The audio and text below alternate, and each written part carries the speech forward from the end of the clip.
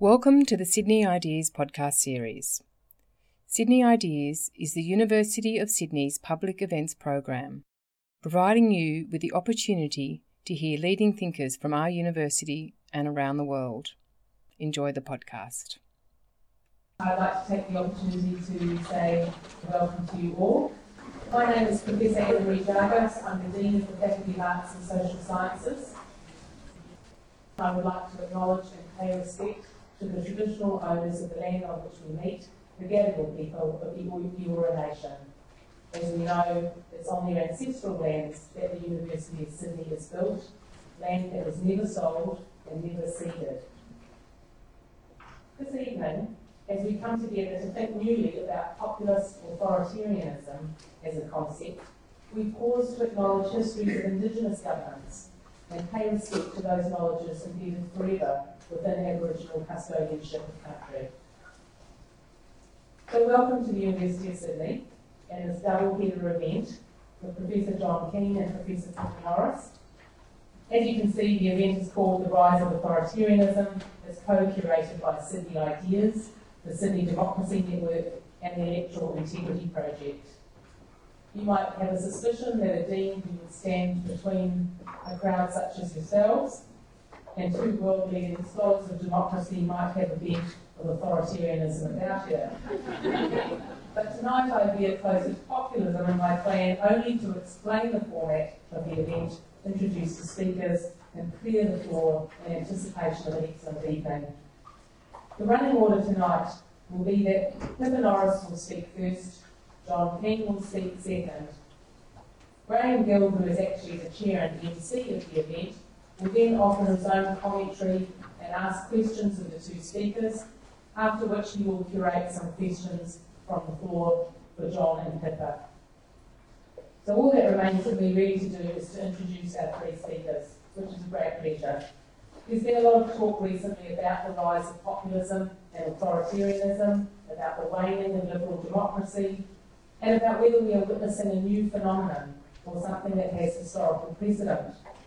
Luckily, to cut through the popular static, we have not only two thought leaders to hand, but two thought leaders who have recently published separate books on this matter. Pippa Norris, known to many of you I'm sure, is a comparative political scientist who has taught at Harvard for more than a quarter century. She is ARC Laureate Fellow and Professor of Government and International Relations at this university.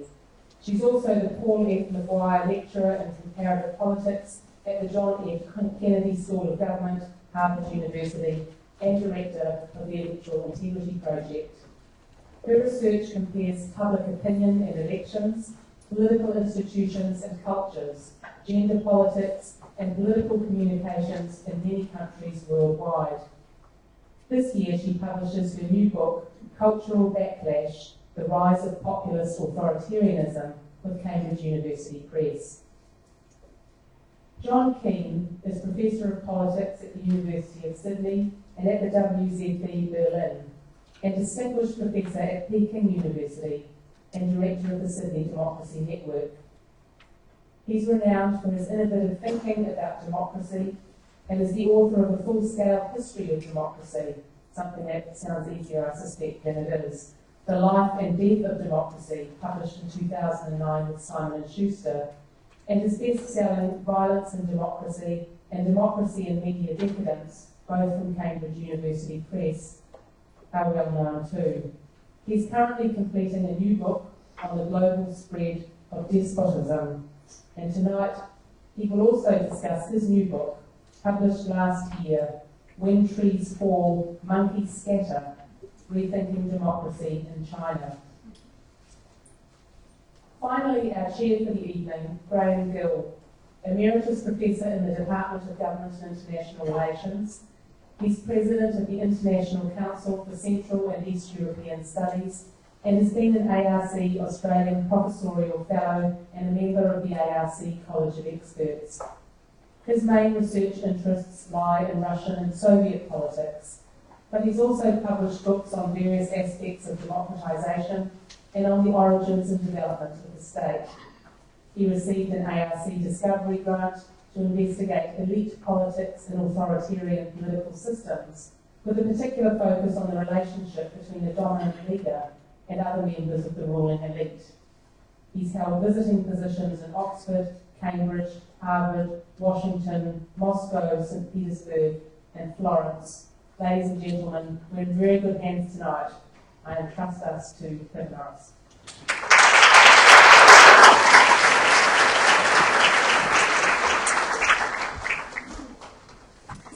Thank you so much. It's a pleasure to be back and to be here with so many colleagues. All you need to do is say the word Trump. Everybody springs to attention. Everybody has an opinion. And then, of course, you have to add Brexit, and that's the other buzzword which everybody is obsessed with in Britain and in many other places. And then we add in the French with Le Pen, you add in AfD and the Germans, you add in the five-star movement in Italy, and even One Nation in Australia, and you've got a phenomenon that everybody is fascinated by. What I've got today is a book which is coming out in the fall, that's to say probably in October, with Ron Inglehart, my colleague at the University of Michigan. And I'm going to tell you this just between ourselves, it was a very, very difficult book to write. I've actually written a lot of books now, and this was, I think, the most difficult of all. Because I'm personally involved, you cannot get engaged in this topic without getting angry and annoyed, without waking up at 4 in the morning and suddenly worrying about whether we're going to be having nuclear war or not. And I wanted to basically use that passion to inform the scholarship, but also to look afresh at some of the ways that we're thinking about this and what's going on. And the result is the book Cultural Backlash. Now, what we're going to do is first just talk about the concepts. And this is important because populism is everywhere, but what is it? And there are endless debates. I'm going to define it in terms of 2 core aspects, which I think work in every country, and then authoritarianism. Why is that added? So I'll explain what we mean and give you our theory, our argument, our core framework about what we think is really going on, which differs from a lot of the headlines you might have been reading. Then I'll give you a little bit of the evidence, thinking about parties. How do European parties vary in how far they are part of this phenomena? And how do we classify them? For example, is Jeremy Corbyn a populist? Can we see that there are similarities between Syriza in Greece and, say, the Golden Dawn in Greece? What's the differences and the similarities across parties in Central and Eastern Europe and in Western Europe or in Scandinavia and the Mediterranean? I'll give you just a little hint about our evidence, just a bit. It's an enormous book. I couldn't stop writing it. It just went on, and I could have gone on for much longer. But I'll give you a little soupçon, and Graham will stop me if I go on for too long. And a little bit of the American evidence, but not a lot. So this is kind of a taster, a bit of an advert, if you don't mind my calling it that, for the book when it comes out. This is what the book looks like. So it really starts by thinking about the nature of what is populism, and how we can think about that, what arguments might work, varieties of populism, because it's not all one type by any means. Think about in America, we talk about people like Bernie Sanders being populist, and we talk about Trump being populist. What on earth do they have in common? And then we'll think about values. And the core argument is going to be that there are cultural values which are really deep-seated, which are what's driving this phenomena, and a cultural backlash amongst those who are traditionalists, who feel threatened by some of the major developments which have been going on now for decades, but which have reached a tipping point. And the rest is basically expanding upon this, looking at particular aspects. Is it, for example, economic grievances? Is it immigration? How do votes translate into seats? Why is it that, for example, Australia seems to be an exception compared with many other countries around the world? And the conclusions, does it matter? So let's just think about this. These are the sort of parties we are familiar with, and about a decade ago I wrote another book, which I termed Radical Right. I've since abandoned that concept. I don't think it helps. I don't think it actually helps to understand these parties in left or right terms at all. But we know that there are parties, the French National Front, for example, doing really well in the presidential elections, not winning but coming second, defeating the mainstream socialists, defeating the Republicans. We know in Switzerland we have a party which is in power and has been in the executive. In Austria, the Freedom Party again had an election when they did very well and now in coalition government. And we can see in Sweden, as well as in Norway, as well as in Denmark and Finland, these parties have done well. And in Greece, slightly different party in all sorts of ways, but nevertheless come into power, after the economic crisis. And in Italy, we've just had the election. And of course, in the Netherlands as well, with Geert Wilders. So what's the actual picture? This kind of gives you a snapshot. This shows you what's happening with all of these parties across 32 different countries, which are established Western democracies and new democracies as well. And we can see the share of the vote, on average, by decades. So immediately after the war, in the 1940s and 50s, these parties existed. Think in Britain about the British National Party, a very racist, very small party, never got through the threshold. And we can see that in many other countries they were there, kind of trickling along, not qualifying for seats probably, and certainly not qualifying for government. What changed? In the 1980s. That's when they suddenly basically almost doubled their share of the vote, and that's no accident, we think. That timing is important. And it's not just a phenomenon which is happening now, and it's not just a phenomenon which is happening in Trump. It's a much bigger factor that's going on. And you can see that they continue and have been expanding in their share of the vote, but of course this also varies from one country to another. So a decisive shift forward, they double their share of the vote over the years here, and then if we look at what's happening across different countries, this gives you the average picture, the share of the vote across Europe. And again, think about the explanations for what's going on. We often talk, for example, about social inequality, economic inequality, lack of jobs, lack of welfare. Well, some of the countries with the best comprehensive welfare states, with the most egalitarian societies, are Sweden and Norway, as a very strong Progress Party, as a very strong party within this category. And we can see that they're there in the Mediterranean as well. We can see that they're there in France. They're there in Anglo-American democracies. And they're there in countries which are from a communist past and post-state. So simple explanations based on stereotypes in particular countries don't work. Now, let's just say, what's the definition? So here's the two features. What is populism? Two things about it which are critical. Number one, it's basically critical of the established people in power. So it can be corporate elites. It can be the media, fake media. It can be judges, partisan judges as they're called. It can be elected politicians. It can be establishment parties, especially social democratic parties or Christian democratic parties, as well as other people like bureaucrats, red tape, the hidden state.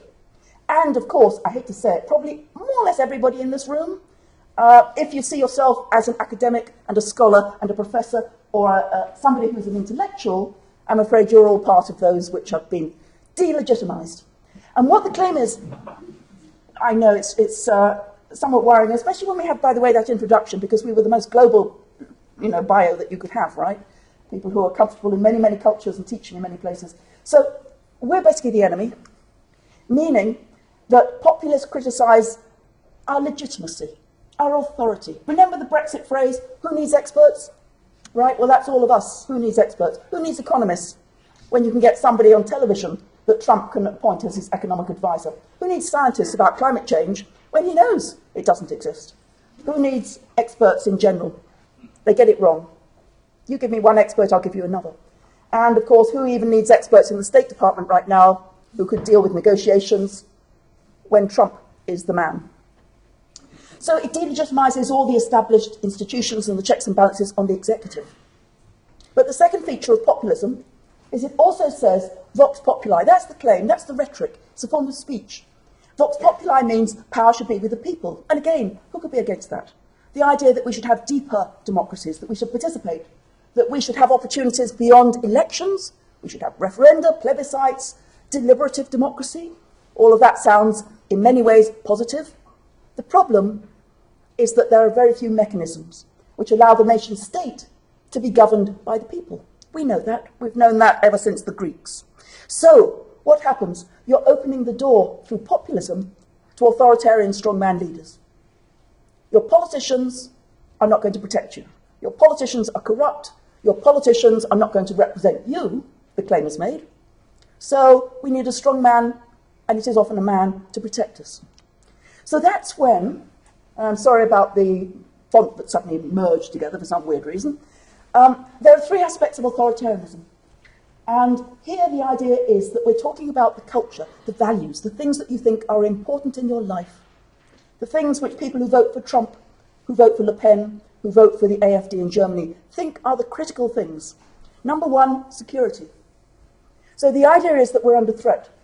We're under threat from the cultural elites, Hollywood values, people in DC and New York who think they know what's best for the people in the middle of the country, people who are out of touch, who are going to take away our guns, who are going to take away our church, who are going to take away our identities. And the idea is, in particular, that the strongman leader, whether it's a Putin or a Trump or a Duterte in the Philippines, is going to basically give you, your group, your tribe, protection. Secondly, conventionalism, meaning that this worldview basically says we need to go with tradition, that things like marriage are important and church is important and patriotism is important. They shouldn't be thrown out. They should be preserved. And people who don't go along with that are morally corrupt. That their values are things that those who adhere to this reject.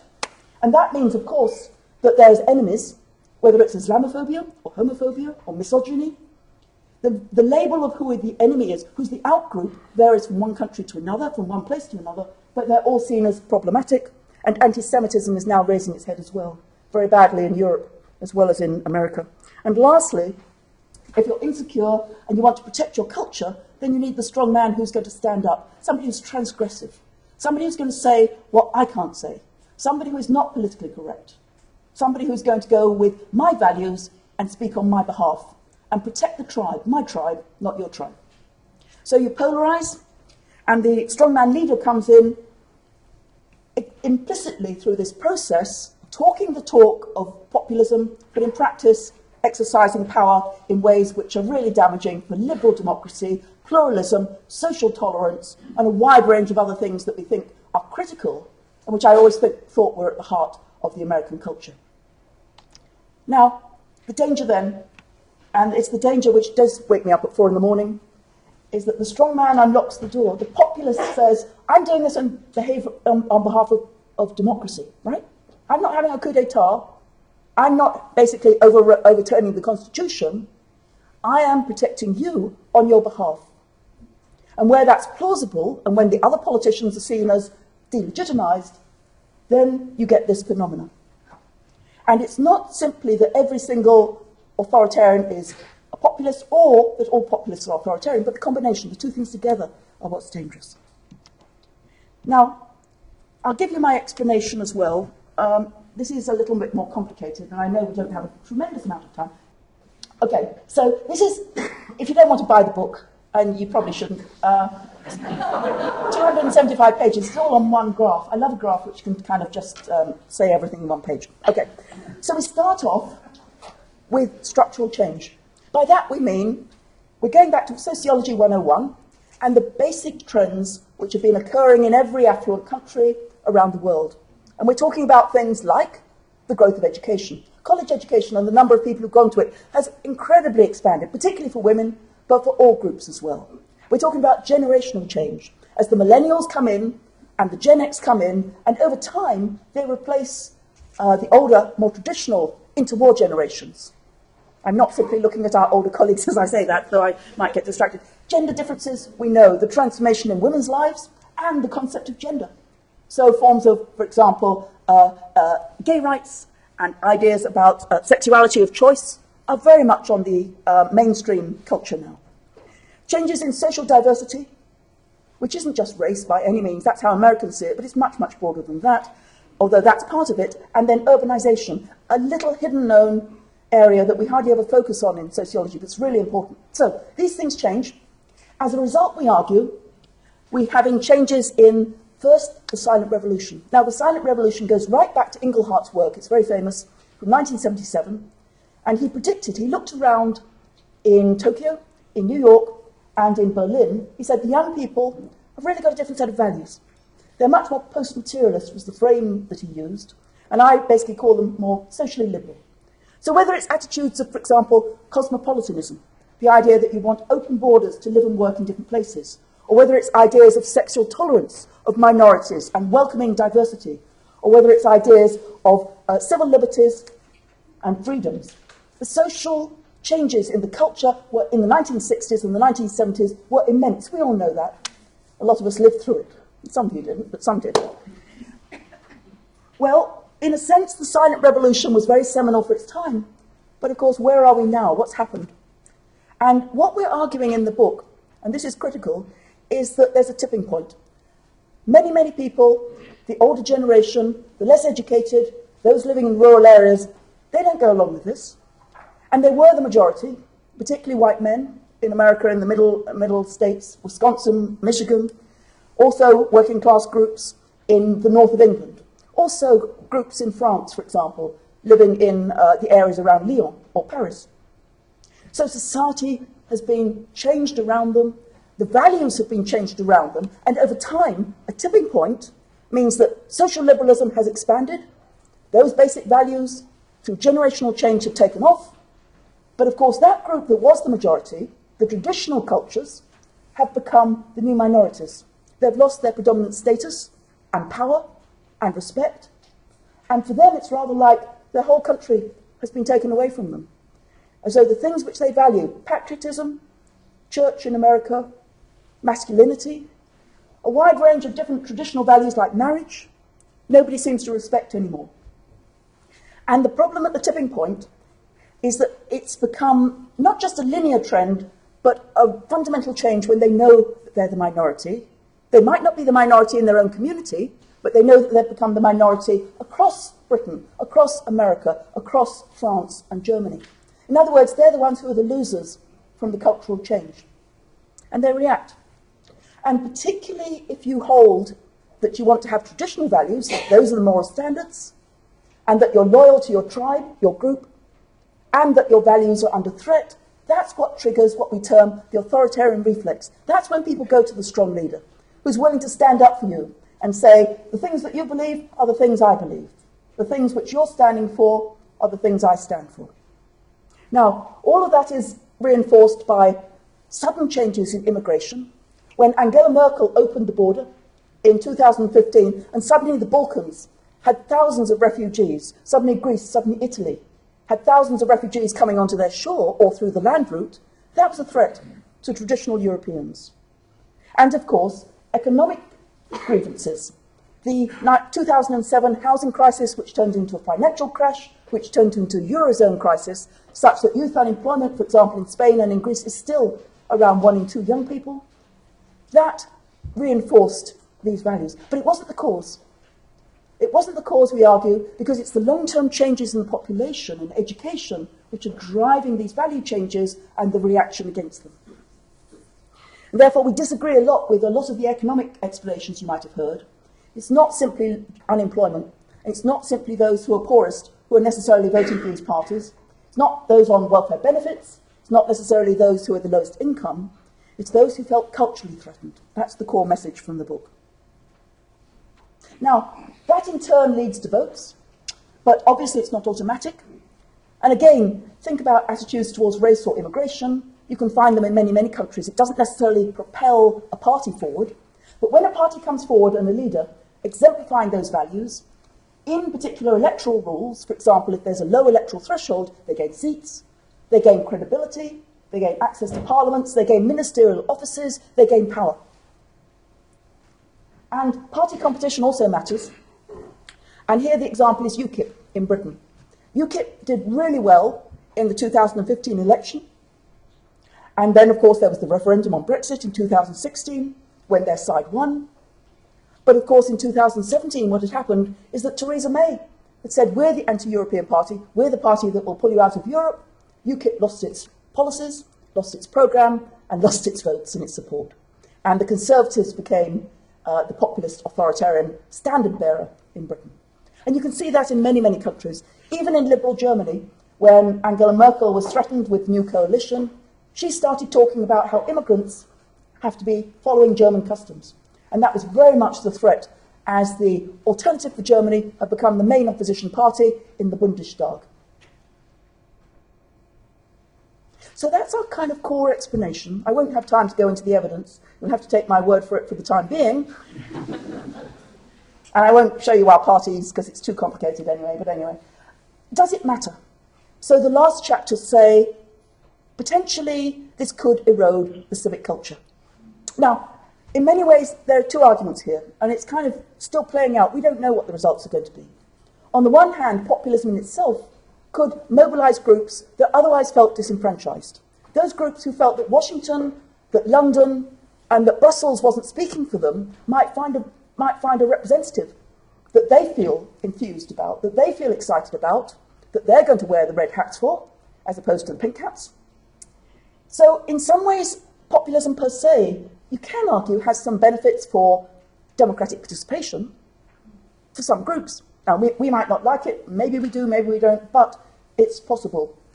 On the other hand, we also think that it might well erode not just the legitimacy of elected institutions, which is fundamental, not just traditional parties, with the social democratic parties across Europe having the worst performance this last decade of any year since they were founded at the turn of the century in 1900. But it might also damage social tolerance, particularly of minorities, particularly of ethnic diversity, particularly of gays, particularly of women's rights. Women are really mobilized right now in America and very angry and using that anger for political purposes. So many women are standing as candidates, we've never seen that kind of phenomena before. So there's pros and cons on the civic culture as it plays itself out. It can also have an impact on the policy agenda. And here again, there are arguments. For example, should it be that the European elites and the European party leaders should have been talking about immigration long ago and not just saying that this is something which is beyond the pale? Maybe the Canadian model of immigration is one which, for example, Britain can consider. And lastly, what about liberal democracy? And again, I'm afraid it's still playing itself out. And again, this is one of the reasons it was so difficult to write the book. On the one hand, clearly everything that President Trump is doing is potentially damaging. I don't need to tell you that. You've watched it all, you've read it all, you've seen it ad hoc.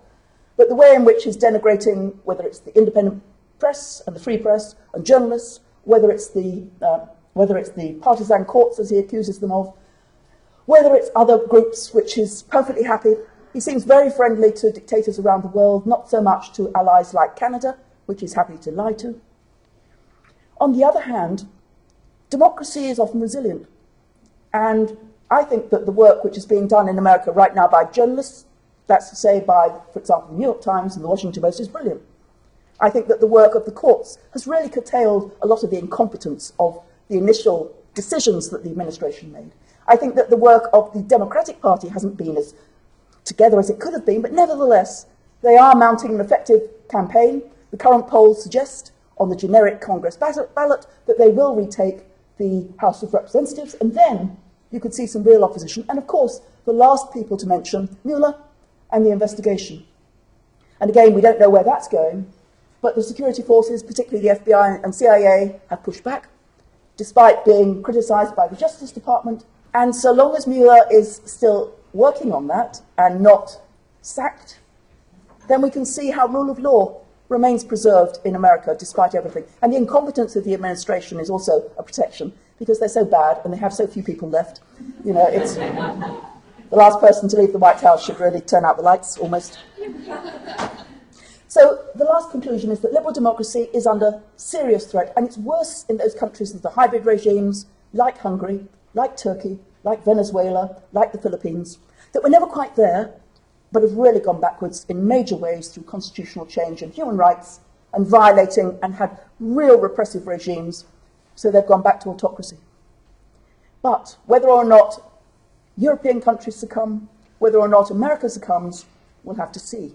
And that again was a difficult reason for my book. Was there a full stop, or was there a kind of a question mark? And I think we're still at the question mark stage, and although it feels as though we've lived with Trump forever, we'll find out in the next midterm elections, with the Mueller investigation, and then with the final election of 2020. Thanks all very much. More is on there, and Q&A is always I'm very happy to do that.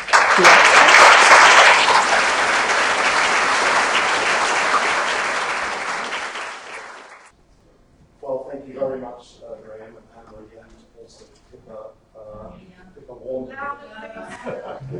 me that I had heard a version of her talk before, and indeed I have, but it's becoming ever clearer with each version. Thank you very much for that.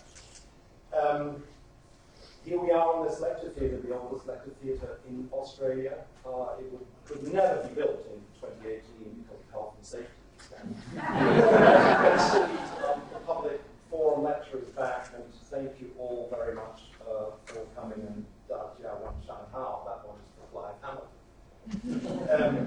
I want to pick up Pippa's point about the tipping point, and I want to just set the tone for what I want to say by quoting a remark of Bill Emmett, who you may know was the editor of The Economist, in a book published quite recently called The Fate of the West, where he describes the atmosphere of the sort of institutional decay that is happening in what he calls the West, which he says that the Atlantic-centered democratic West, and I'm quoting, seems demoralized, decadent, deflating, demographically challenged, dysfunctional, and declining. 6 Ds. And I think that what needs to be added to Pippa's remarks, picking up on this point of Bill Emmett, is that there's something very big going on geopolitically, globally. And among the drivers of this authoritarianism that Pippa has helpfully analysed tonight is a new kind of political power, a new kind of regime that has crystallized and shows every sign of durability. A type of regime that I think the world has never seen before. A regime type that I think has a lot to do with the dysfunction and possible decline of the United States, and the emergence globally of at least one empire, China, which is entangled with the United States. The type of regime that I want to say a few words about tonight.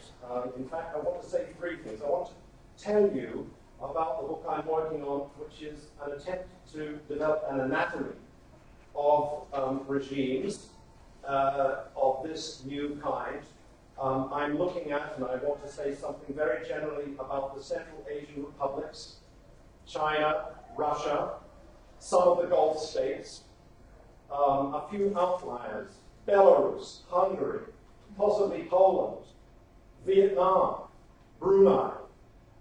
When you look into these regimes, which are typically called authoritarian regimes, you see that they have actually quite a few structural characteristics in common. And I want to talk about those. That's the first point I want to make. I want to ask, secondly, the question of what we should call these regimes.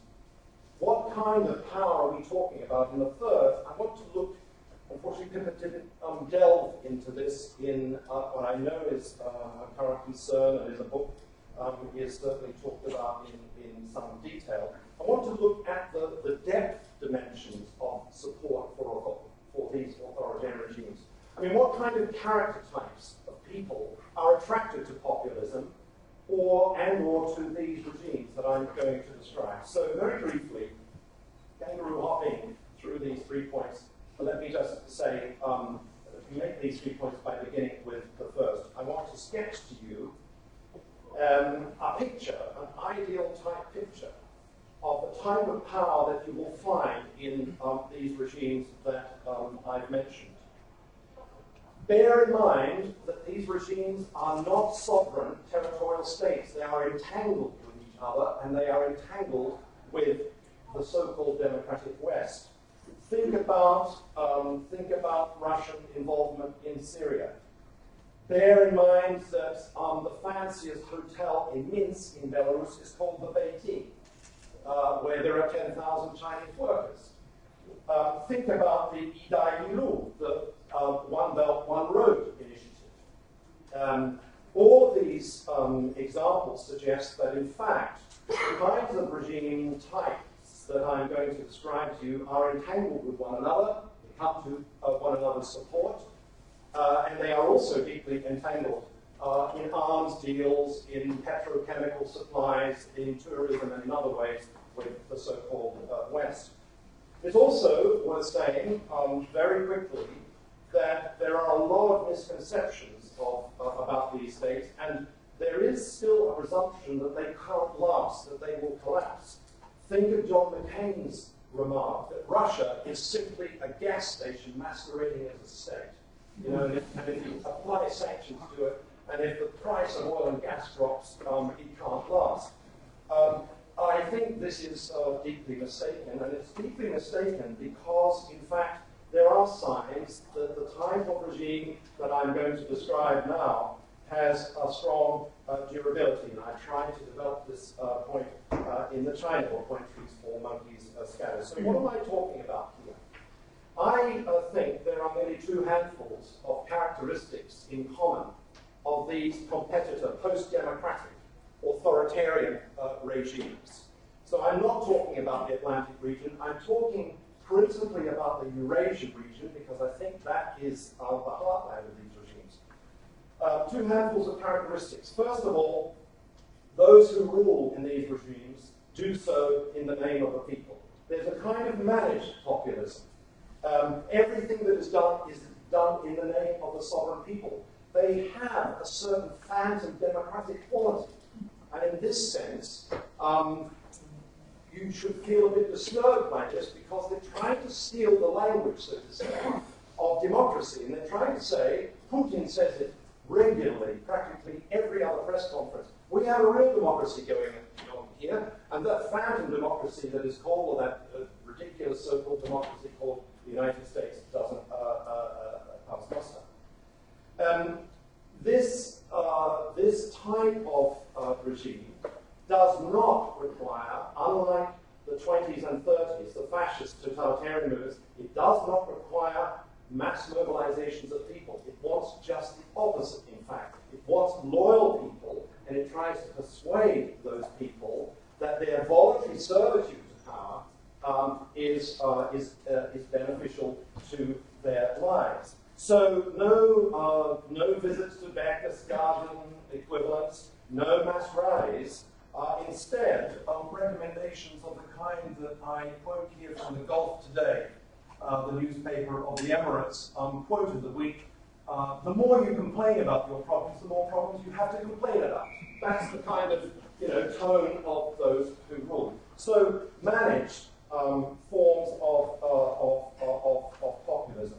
Secondly, these are regimes where patron-client relations are a central organizing principle. Everybody is interconnected with everybody else from the top to the bottom. In China, it's called guanxi.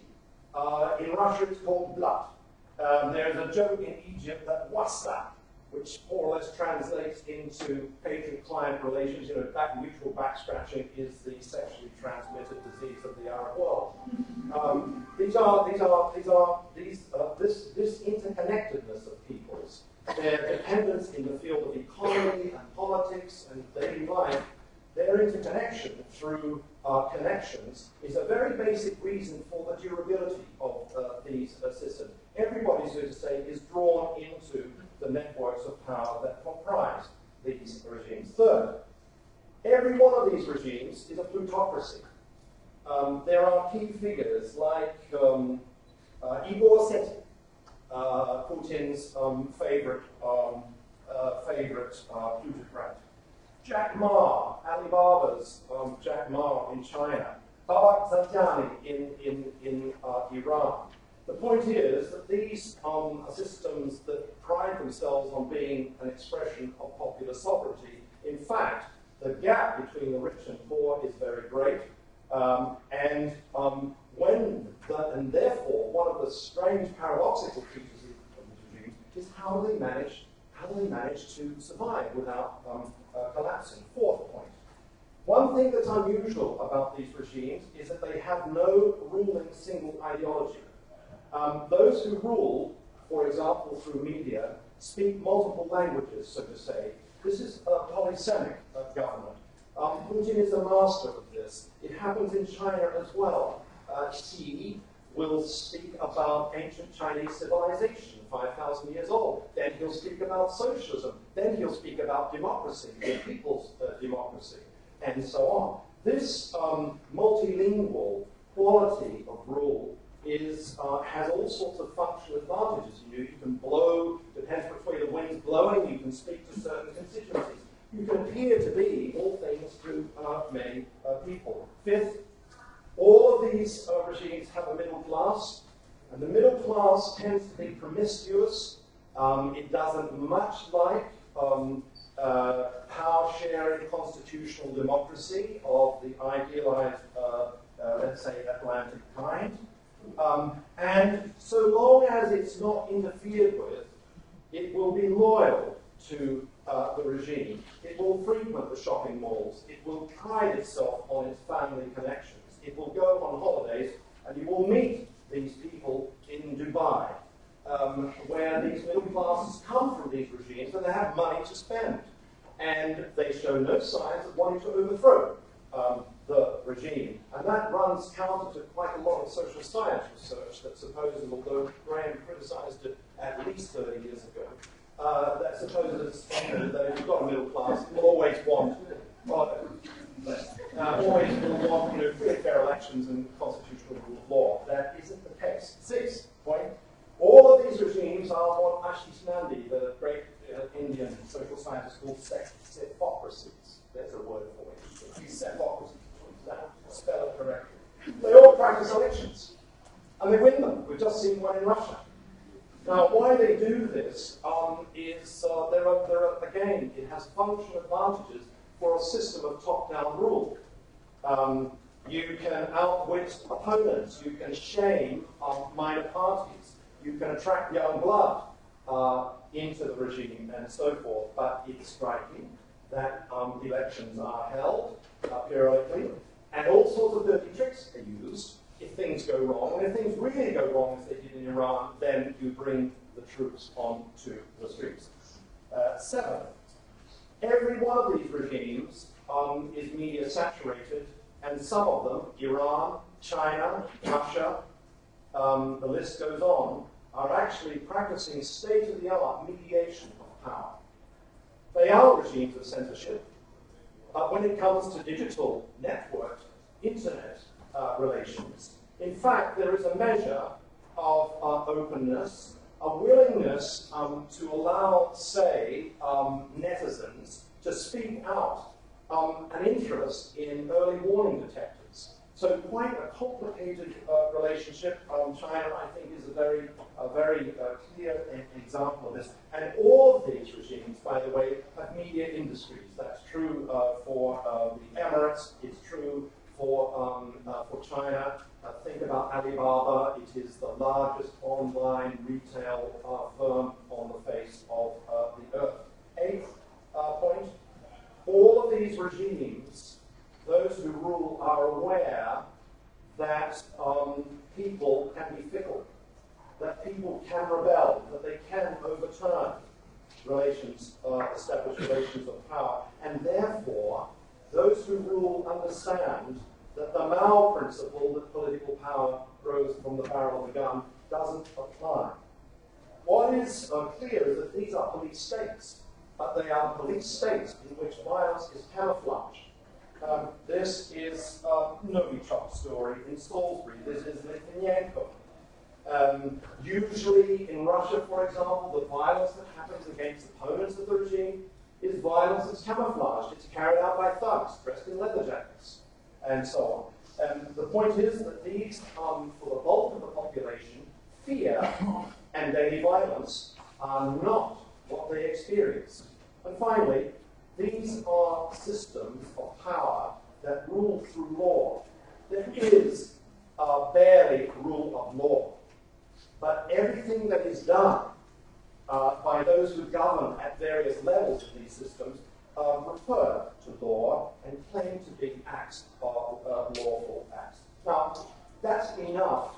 I don't, just as a sort of rough description of what these so-called authoritarian regimes, as they are called, look like in practice. And they are a serious alternative to the kind of power-sharing constitutional democracy, multi-party democracy, that our grandparents, for example, valued and fought wars for. There's a sting in the tail of what I want to say, because if you think about it, more than a few of these qualities are also found in actually existing democracies, and I hope, therefore, that my description disturbs you. We need to talk about it more. I came here to disturb you and bad dreams tonight. Second point, much briefer, is What do we call these regimes? What do we call this new type of power?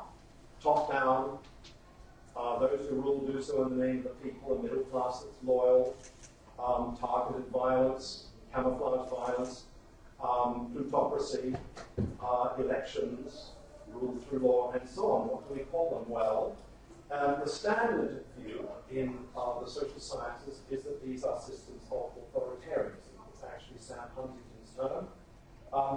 I don't have time to speak against it, but I think it's a serious misdescription of these 21st century forms of power. I want just to say that in the analysis of these regimes, language really matters. The terms that we use really do matter, and I think the politics of the vocabulary in our time needs to be rethought, just as it always did in periods of upheaval. I'm not sure if you're aware of this basic point, but every period of political upheaval gives birth to neologisms. You know, the French Revolution added to our dictionary of political terms words like imperialism, Caesarism, Bonapartism, and autocrat. These were words that never existed before. They were somehow words that were used to try to name and make sense of developments. And after World War I, for instance, terms like corporate state, democratic Caesarism, fascism, totalitarianism are the new terms that surfaced to make sense of those times. I want to suggest to you, and I'm putting it very, very crudely, that we need to think hard and deeply about this problem of how to name these regimes. I don't think they're authoritarian, they're systems of authoritarianism, and I don't like the term very much, partly because it always comes paired with liberal democracy. And liberal democracy is seen as a norm, and it's always got an American accent. That is something to use. So authoritarianism is a form of power where there are no free and fair elections. A liberal democracy is a polity where there are free and fair elections. That seems to me to be normatively, if the United States is the norm for judging these regimes, or if it's a descriptive use of the term liberal democracy, it's beginning to, as each day passes, to look less and less plausible. Think of this fact. The United States population is 5% of the world's population. 25% of those incarcerated are in the United States. What kind of democracy is this? Never mind all the other stuff that's going on. Yes, agility next year. Interestingly, on this question of naming, there's a kind of nervous breakdown, I would say, going on in the literature. The proliferation of terms to try to make sense of what I've just been describing is very striking. Some say they're kleptocracies. That's Karen Darbyshaw's term for Putinism. I think it's just not right. Defective democracies, delegative democracies, that's Guillermo McDonald. Illiberal democracies, by Zakaria. Hybrid regimes, semi-dictatorships, the polar opposites of liberal democracies, says Frank Fukuyama. What I think is that buried in this language is not only a failure to grasp the internal complexities and their democratic qualities, may I put it like that, but there is the presumption that these regimes have strayed off the path of democracy, or that they stand between some kind of dictatorship on the one hand and liberal democracy on the other. I think these regimes are not going anywhere. I think they are sui generis. They stand as something new, and I think they have a durability that ought to be scary or spooky for us. Third point, unfortunately Pippa didn't raise this, but I'm going to sort of kick off this discussion about how to understand support for these regimes that I prefer to call despotisms. How do you explain the voluntary servitude of millions of people to these regimes? It's a top-down form of power. It's a plutocracy, and so on. And yet, why is it that millions of people are attracted to Putin, or have deep respect for Xi and the Chinese Communist Party? Or never mind the respect for those demagogues of the Central Asian republics, Nyatso, for example, the man who ordered the shutdown of the Meteorological Bureau because the Met officers kept getting a weather forecast wrong.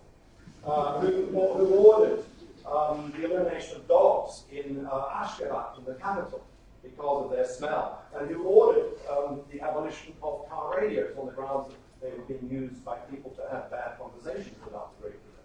How do you explain support for these forms of power? What's worth pointing out, and I'll try to do this in 2.5 minutes and stop, is that our sense of history here is really important. You know, until about 100 years ago, if we had been sitting in this theatre, the presumption would have been, it begins with Plato and Aristotle, and there are many, many instances of it in Western political thought. The presumption was that most people tend to mindlessness and attraction to strong demagogic leaders. There's a kind of what Freud called hypnotism effect. The presumption was that that's how people are. That, there are many different versions of this, like the mentioned T.S. Eliot and James Madison and the Philadelphia Constitution makers and Freud and Gustav Le Bon. But that was the paradigm that prevailed until the early years of the 20th century. I think cries of duce, duce, duce, and the terrible violence done by such regimes of demagogic power actually has begun to force, slowly through time, a rethinking of why it is that people are yet attracted to, or how they live within such regimes of top-down power. And I just want to end with a few remarks about this. Pippa's view is that the main explanation, at least for the phenomenon of populism, authoritarian populism, that comes at that is centered in the Atlantic region, is it's a cultural backlash. People are anxious. They feel they're skidding. They no longer feel that they belong in their country. Men are not men, and all this stuff. I think, actually, when you look at the regimes that I'm analyzing, it's a good deal more complicated than that. There certainly is a type of character called the authoritarian personality, and I know that you want to revive the Adorno Frankfurt School work. That's very important, I think, that you do, and it's very rich and it has a lot of potential. But when I look into the regimes that I'm analyzing and trying to write about, these new despotisms, I find actually a handful or so of different dispositions that I think you need to take into account to make sense of why it is that these regimes tend to durability. Apathy.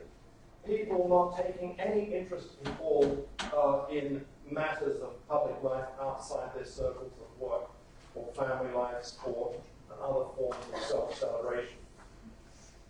Moods.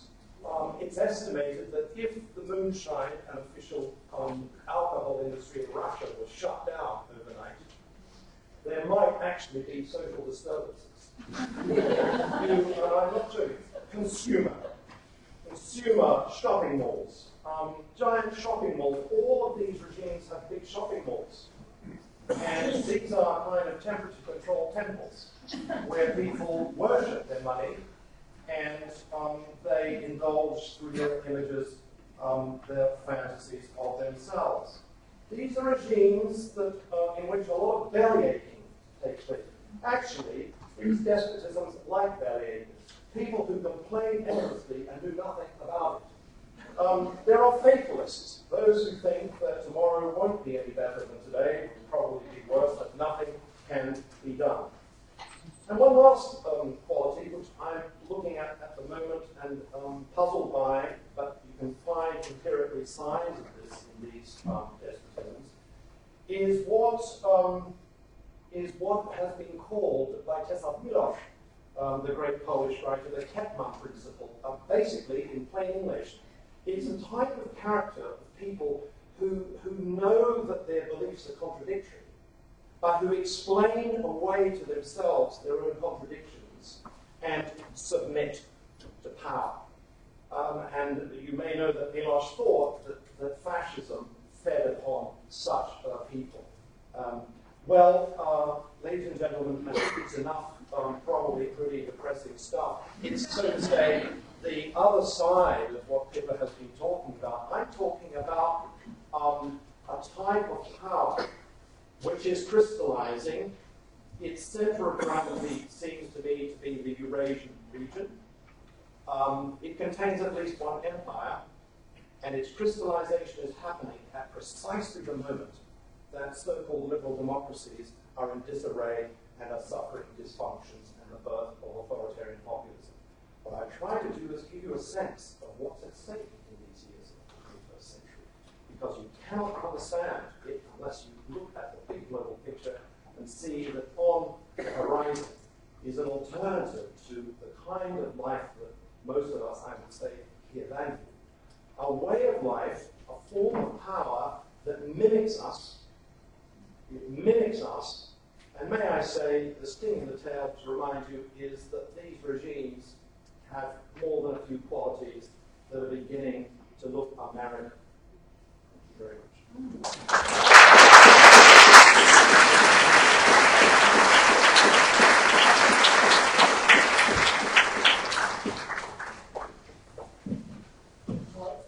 Thank you, John. I've got a couple of comments that I want to make regarding on both papers.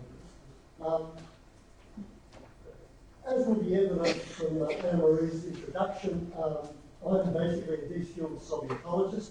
I come from someone who spent a large part of his life studying that system. And when John talks about the new kind of regime with these 9 characteristics, all of those characteristics are characteristics of late communist regimes. If you run through them, rules in the name of the people, that's precisely what the communist regime claimed.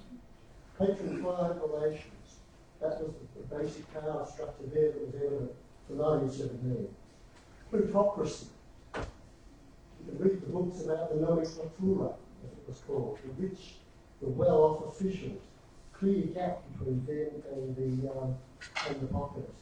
No ruling single ideology. Well, there clearly was an official ideology, but towards the end of these regimes' lives, that have been joined by a series of other ideologies, nationalism in particular, fascism in some places. All have a middle class. It was a different middle class. It wasn't a middle class based on the sort of things that our middle class is said to be based on, but it was nevertheless seen as a middle class, as an official middle class. Elections, used elections as a legitimising tool.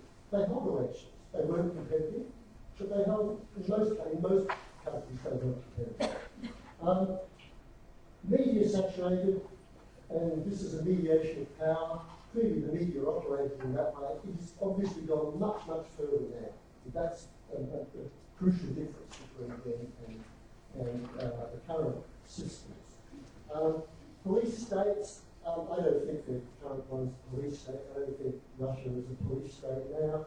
But many people would have argued that the communist regime was much more of a police state than the existing one is. I think that argument is wrong too, but let's just agree that the police play a major role in these systems.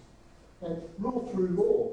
Law meant nothing within these the communist countries except as an instrument to be used by the regime in order to keep populists in line. So in a sense, I think that what we've got here is a lot of reflection from the past. John referred to the need for a sense of history. And I think this sense of history clearly shows us that what we have are regimes which have very many characteristics that are similar to, and I don't mind the term authoritarian, two authoritarian regimes in the past, in particular the communist one. I mean, one could also point, for example, to Indonesia and China as possessing a lot of these characteristics, or Ghana under Nkrumah.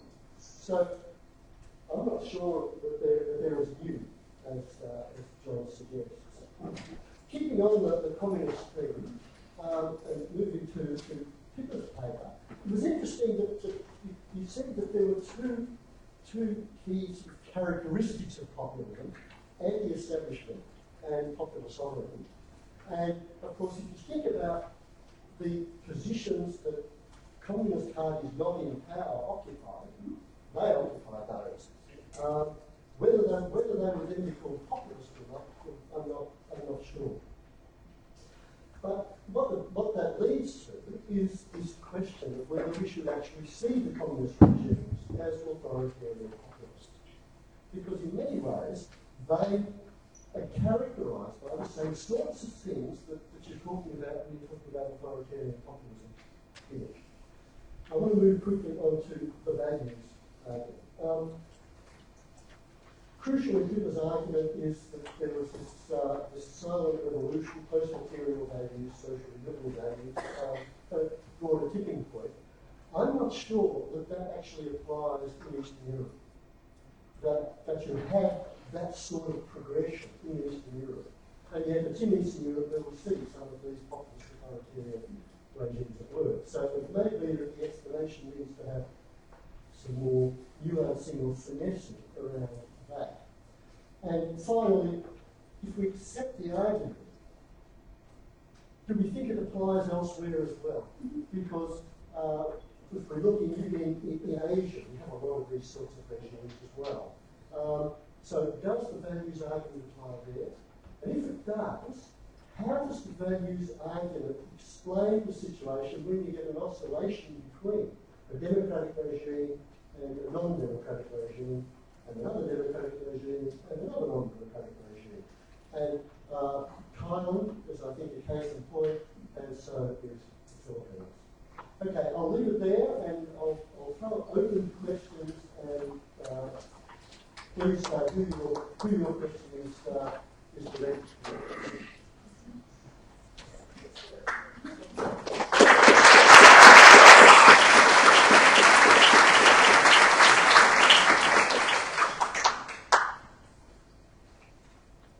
Paul Mistead is my name. Very interested in your description of the regimes, John, and just given the 9 characteristics.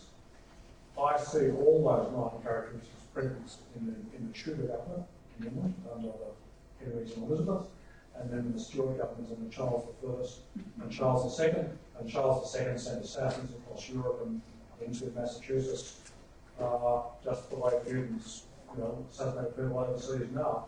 I think the Glorious Revolution and the American Revolutionary War were reactions against the powerful people in those groups doing what they did, and other people were later able to join the institutions of Parliament and Congress, because those were not democratic institutions in the beginning. And I just think it's human nature. I mean, we're very lucky to have democracy, because I think it's contrary to human nature, and we have to fight for it. But it happens serendipitously in England and the United States. Well, if it's human nature, why fight against it? I mean, why fight for democracy? It doesn't make sense. As for Tudors, I do think, as it were, the truth in what you say, a very interesting remark, is that there is a spreading and deepening sense for which we have quite a lot of empirical evidence of a malaise that's settling on actually existing so-called democracies, that people's voices don't count, that there's a drift towards some form of plutocracy, there's lawlessness, and so on. And how to name it, how to make sense of it, I think, is therefore critical. I'm not sure that it's helpful to introduce the Tudors to this. I mean, shopping malls weren't, I think, invented until the late 19th century. I mean, digital networks. I'm trying to say that actually there's something very cutting-edge 21st century about the regimes I'm trying to summarize in a few words. I have something to say to Graham, but may I just briefly?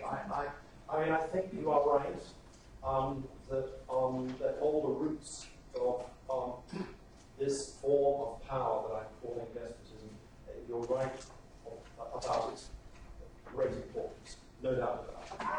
And that I'm right that the geopolitical centre of gravity of these polities is Eurasia. There are a lot of historical roots in this. But I would say that you rather overdo your Soviet Union touchstone, because there weren't shopping malls in the Soviet Union. There was a much stronger sense of a single ideology. The middle class was different. The communications revolution hadn't started, digital networks and all that. And of there were no markets. I mean, but the regimes that I'm describing have all of those qualities, and I would say it's another reason for not overdoing the Soviet past, and there's nothing new in all of this. And then I think, in words, that it's the coming to global ascendancy of China. And I mean, all of the qualities I was describing, you can find as basic structural characteristics of China in the 21st century. And what is new, surely, is its empire status. I wrote with a colleague, Mary Brown, who was once with us here as head of the China Studies Center, a piece in last weekend's South China Morning Post. You might want to read that. It basically makes the argument that one of the big things going on is the birth of two empires that are entangled. And this is different than the Soviet period, where the entanglement was much less, and where democracies that are suffering all sorts of dysfunctions of the kind that Pippa has been analysing are entangled in a rising power that has a great durability about it, and we're going to have to figure out ways of coming to terms. Yes. Hi.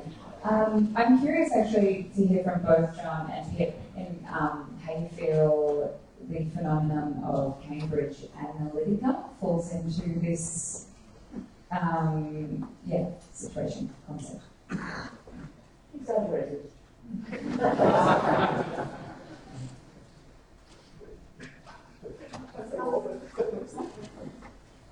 I have a question for both speakers. You had a theory to explain the Occupy Wall Street movement. So, as I said, there are two forms of populism, and for me it's basically authoritarian or libertarian. So the libertarian is out there, and again, for the Bernie Sanders phenomena, that was the idea, and it's very strong with the Democratic Party right now and Elizabeth Warren. And so they do want a more egalitarian future. They do see the corporate elites as just as bad as the political elites, and they want to have greater equality and basic rights for minorities, and racial justice and gender justice and so on. So that side is there, along with the populist claims that everybody else is corrupt, etc. And that side is there in Europe when you think about Podemos in Spain, when you think about the Five movement in Italy. So populism is not always anti-rights of women or rights of minorities. It can be more sympathetic. The trouble is, most of the parties are with the authoritarian side versus the libertarian side, and most of the successful ones are, because those two things go together very much. So it is a phenomenon which is important, and it's on the side of reform and progressivism, if you like. But most of the parties that identify, in fact, don't fall into that category at all. They combine strong leadership and the repression of human rights with the kind of language of populism. It's a very important question, and in addition, I would say that if it's the case that so-called democracies are drifting in the directions I was describing,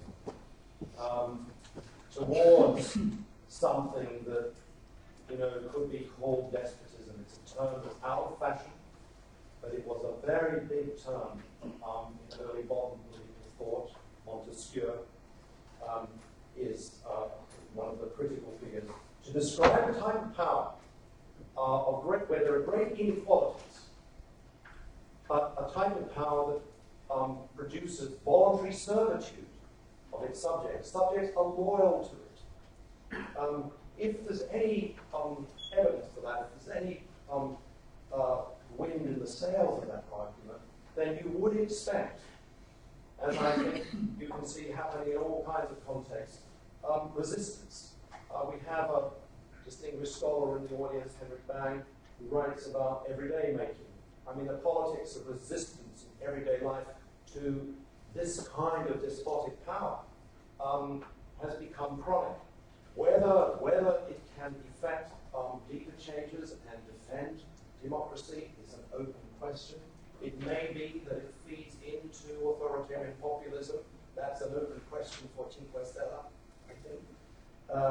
But in any case, these localized forms of resistance, détournement was the French term in the 60s, are becoming chronic. a little case in point. I don't know if you're following the events, which are for me a kind of metaphor of our times, in Oakland, California. So the mayor, before ICE comes in for a raid, where they're looking to round up 8,000 illegals, the mayor, a day or so before, warns the Latino and other communities that there's going to be an ICE raid. ICE comes in, kicking down doors and so on, terrifying people. They arrested 270 people. Others fled or went underground. And the Justice Department, the Federal Justice Department, announces that it's going to look into legal proceedings against the mayor. Why not just shut down democracy? Why not just have a despotism? Well, on the ground, Oakland citizens are actually forming themselves into a network to protest this. You know, that's the kind of political dynamic that I think is a feature of our times. A few questions related to what you just said. A few years ago, Sherry Blair privately, while her husband was in power, referred to the Northern state as post-democratic. Have we reached the apotheosis of democracy? Is there going to be an inevitable decline of democracy from this time on? That's for you.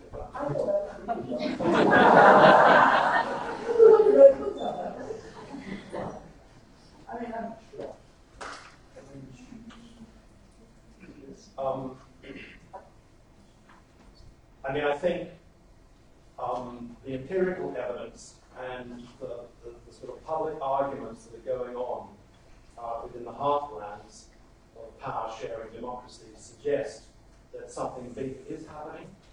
And if you take into account the dimension that I'm trying to add tonight, it's certainly very big. And I don't think it's a repetition of the 20s and 30s. It's something new, in which all Democrats, small d Democrats, all pay attention, because serious things are happening. You might take the view that here on our fair continent, this democracy is robust and needs to protect itself against, Putinism and China and so on. I think that it's one of the solutions to the problems that people tabled, and one of the weapons, most effective weapons for dealing with this new despotism, I think it's new, is actually cleaning up the Albion stables of democracy as we have treasured it, valued it. There are a lot of dysfunctions, and that applies also here. 400,000 young people have disappeared from the electoral rolls. We have a rotating door system in Canberra. We have no national commission against corruption. And I could go on and on. This is not a democracy that's in robust, rude health. It's suffering dysfunctions, and when you look at the evidence for the demoralization of people, the disaffection with politicians and parties and so on, there's emerging a problem here too. We should pay attention to this, because it seems to me, one of the most robust, effective ways of dealing with this despotism problem, and with the authoritarian populism that feeds it, is to pay attention to the devils inside our democracy and deal with it.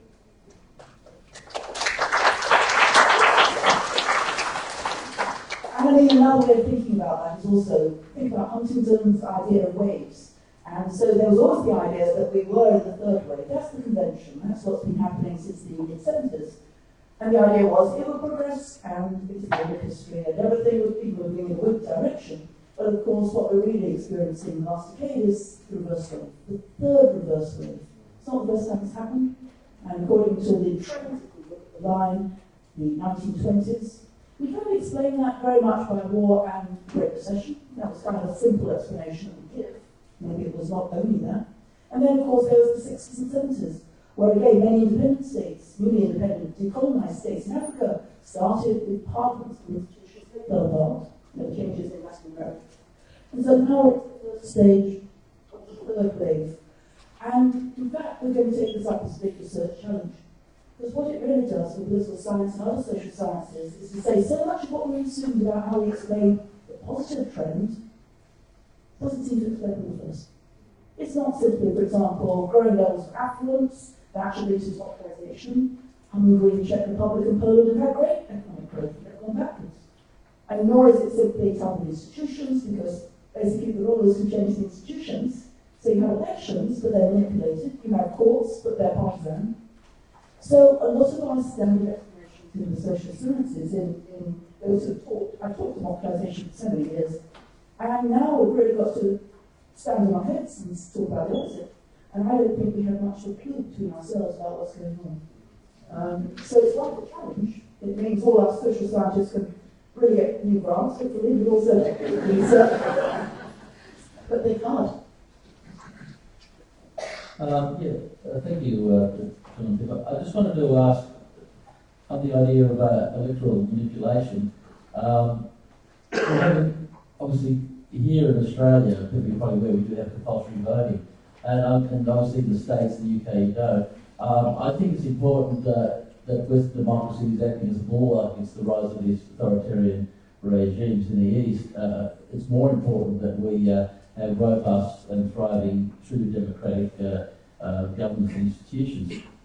So I just wanted to ask both John and Pippa, and I suspect they might have different opinions about this, about the value of introducing compulsory voting into the US and the UK, because the USA obviously has its electoral college system which distorts things that we know because everybody won the popular vote, but we've become aware obviously with the efforts of Cambridge Analytica that one of the things they were trying to do was not the famous get out the vote in America, but to stop the vote, particularly in Hillary's case, which they seem to do quite successfully.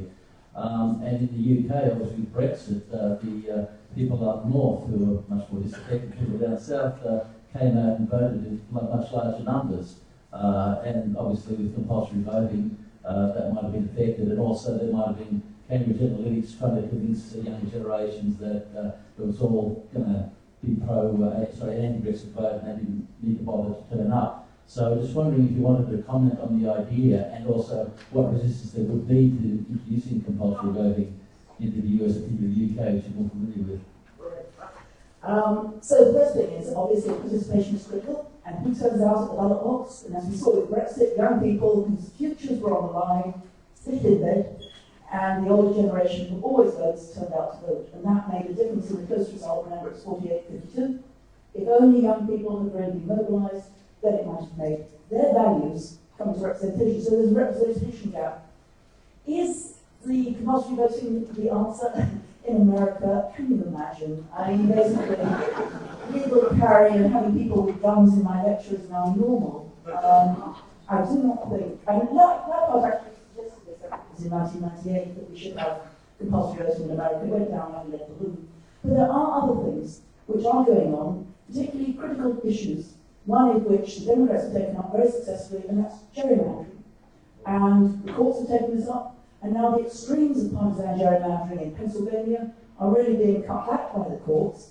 So that's going to make a much fairer level playing field. Not totally level, but nevertheless it will be. And then there are some other ways that people are mobilised. And basically everybody is excited. Everybody now wants to vote because they're so angry. And so in that sense, there's going to be higher turnout in the next election in 2018, November, than there has been in the past. But still there are going to be gaps. And if you look, for example, at the African American vote or the Hispanic vote, it's still not going to be as high as it could be. And again, if young people could vote, that would be brilliant. But they're very good at protesting, they're very good at consumer politics, they're very good at social movements, they're very good at tweeting. If we could vote by tweet, that would be a different situation, but we can't. But compulsory voting won't work, I'm afraid, in the United States. In the US, in UK, they've added 16-year-olds. That's been the big debate. But of course, if you bring 16-year-olds to vote, your turnout will go down, not up in the short term, for sure. Turnout for what? You meant short term? In the UK, 16-year-olds are being given the vote. Why are they more likely than 18-year-olds to get out of bed? Well, I don't support it, right? The idea is you get a habit when you vote early. And so you get engaged in politics, then you're going to have a habit that will last your lifetime. So also, if you think about it, think about the shootings which have been going on in schools. Young people are really protesting in America, and they're just not being heard. So there's an argument that 18 is arbitrary. After all, it used to be 21. Why 18? 16-year-olds have rights, which are being trampled upon. They're really scared to go to school. Maybe they should have a voice as well. That's the argument which is being made. Again, very interesting questions. Three very quick things to say. First of all, I looked in detail at the legislation that was passed to introduce compulsory voting here in the 1920s. And what's really striking is there's no debate at all in Parliament. You know, there's no great constitution maker speeches about the importance of Rousseau, and it was introduced as the final stage in the full mechanization of an electoral system. So if you could take the uncertainty of who would show up, you could have a perfectly functioning machine like that. It was seen in an engineering way. It has come, of course, like all democratic innovations, to have a new significance. And it's interesting in this country, and there are a few others which have compulsory voting. There's the 20. There are places like Greece where this is defied compulsory voting. It's terrible that.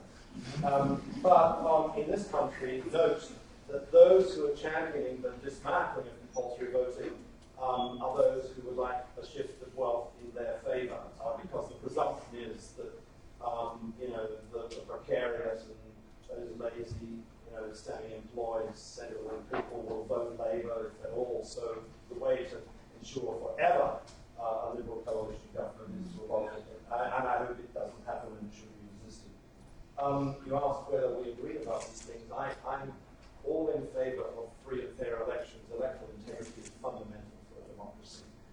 Nothing less than.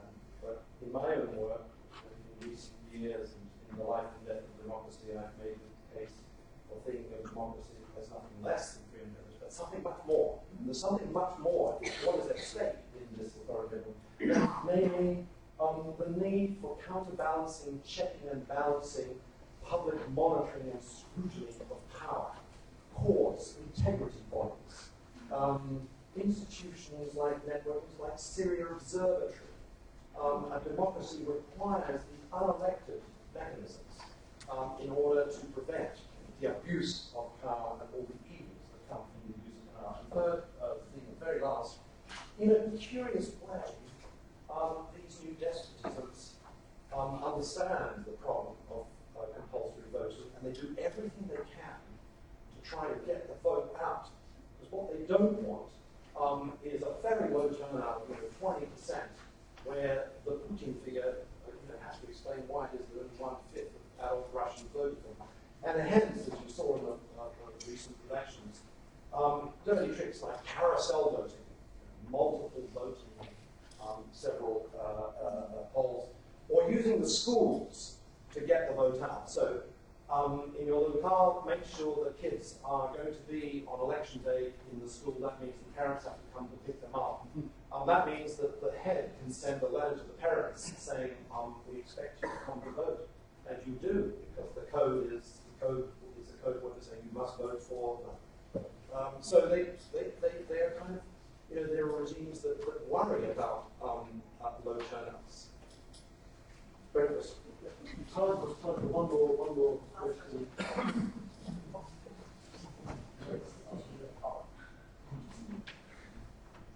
Okay, thank you. I'm just curious about what Professor John Keane talked about, the middle class in the Eurasia region. They simply they do not support the so-called power sharing politics.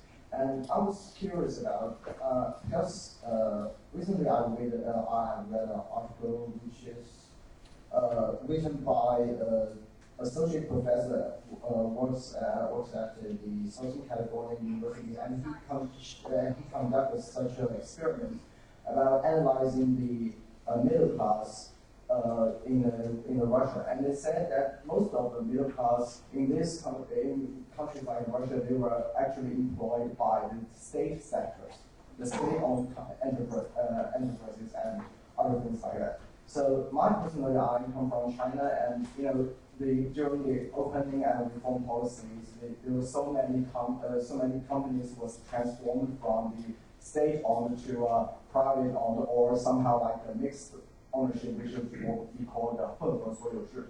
And just like, what do you think about this? Is that kind of the wealth, the origin of the wealth of this middle class has some limitations to restrict their actions supporting this democracy? Well, Pippa no doubt has something to say about this as well. I have some orthodox views about this. We do, in the case of China, we do have data that is probably methodologically very sophisticated. Pew have done this in China, which shows up an interesting pattern. For those who identify as middle class, that number is at least 250 million, it might be 300, it might be 400, and Xi's plan by 2030 is to make it even bigger than that. It's a pretty big middle class. If you ask them, are you in favor of free and fair elections? There's like 80% say no. Why would we ever want elections of that kind that goes on in the United States to elect that idiot? But if you ask them, which values do you hold to politically, or more accurately, are you in favor of more intervention, into family life and more legal regulation? They say no, in the same numbers. So it's and as far as crime in China is concerned, it's high. So as probably in the Russian case, but for different reasons, this middle class shows limited signs of wanting power-sharing, constitutional, multi-party democracy with free and fair elections. This, I think, at the moment is the trend, which is very deep-seated. Why this is the case, it's very complicated, but here's a thought, just one thought for you to sleep on tonight, and it's He Baogang's thought. He's one of our best China scholars who is in Melbourne, who says that if it's the case that this new Chinese polity, as the day passes, is becoming a global empire, then the middle class of China will do well out of this imperial spread. And here he draws a parallel with the Werner Sombart argument, who asked at the end of the 19th century, early 20th century, why is there no socialism in the United States? And the answer was that actually the middle class and part of the working class did well out of a rising empire. And so, it may be that we have to swallow that pill and not expect springing into action the shortest sentences, I think, in the history of the modern social sciences by Barrington Moore Jr. No bourgeois, no democracy. You've got to have a middle class before you can have democracy, and they are prone, middle class is prone to argue for power sharing constitution. I think the case of China, Russia, I would say the Central Asian republics, I would say the Gulf states, Belarus, Vietnam shows that ain't the case. So we'll end with a little bit of disagreement on that point. We can totally agree on the free and fair and all of that. Most of my arguments are that education is mattering, generation is mattering, absolutely. Sex and gender is mattering, class is just not.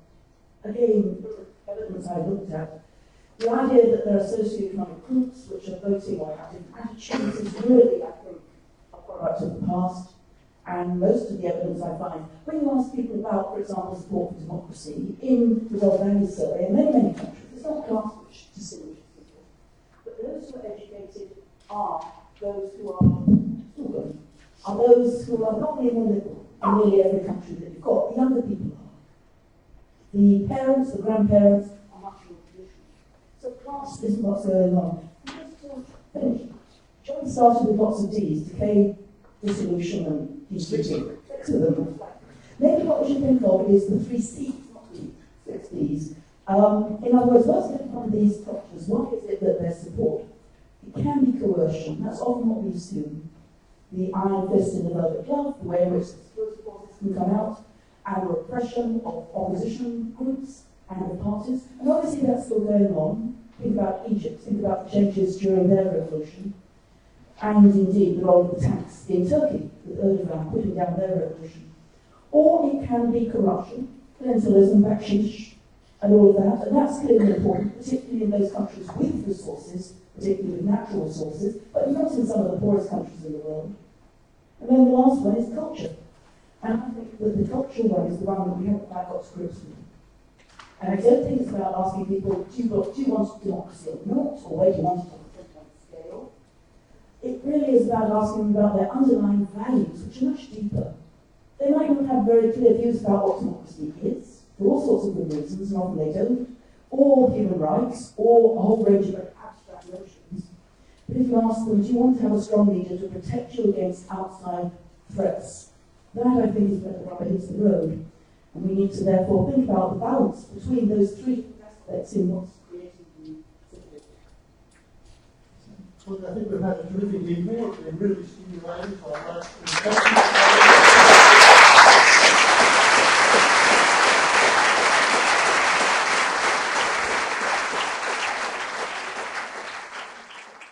Thanks for listening to the Sydney Ideas podcast series. For more information about our upcoming events or to listen to more podcasts, head to sydney.edu.au/Sydney_ideas.